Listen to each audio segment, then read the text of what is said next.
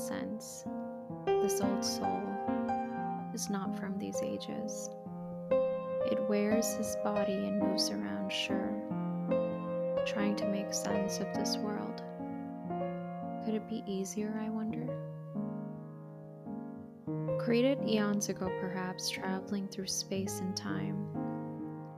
Body can only hypothesize, and then sent here to observe an unchangeable course, weighed down by gravity, longing for flight, yearning for connection, not ridiculed by language, feeling disconnected at the slightest hint of inauthenticity, stepping away when simplicity is traded for absence, self-inflicted complication.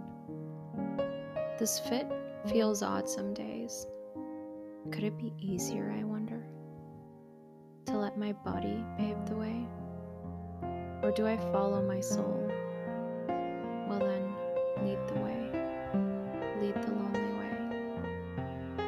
The senses different than taught it seems, for the heart holds true sight, and the mind a conscious filter, subconscious, unconscious. I guess free will is really held by fate. Why do I crave mountains? Is it distance or closeness, love or aloneness? What do you chase? My body often asks, trying to be a mate to this old soul of mine. And still no letters in response. I observe, I listen, I wait. Could it be easier, I wonder?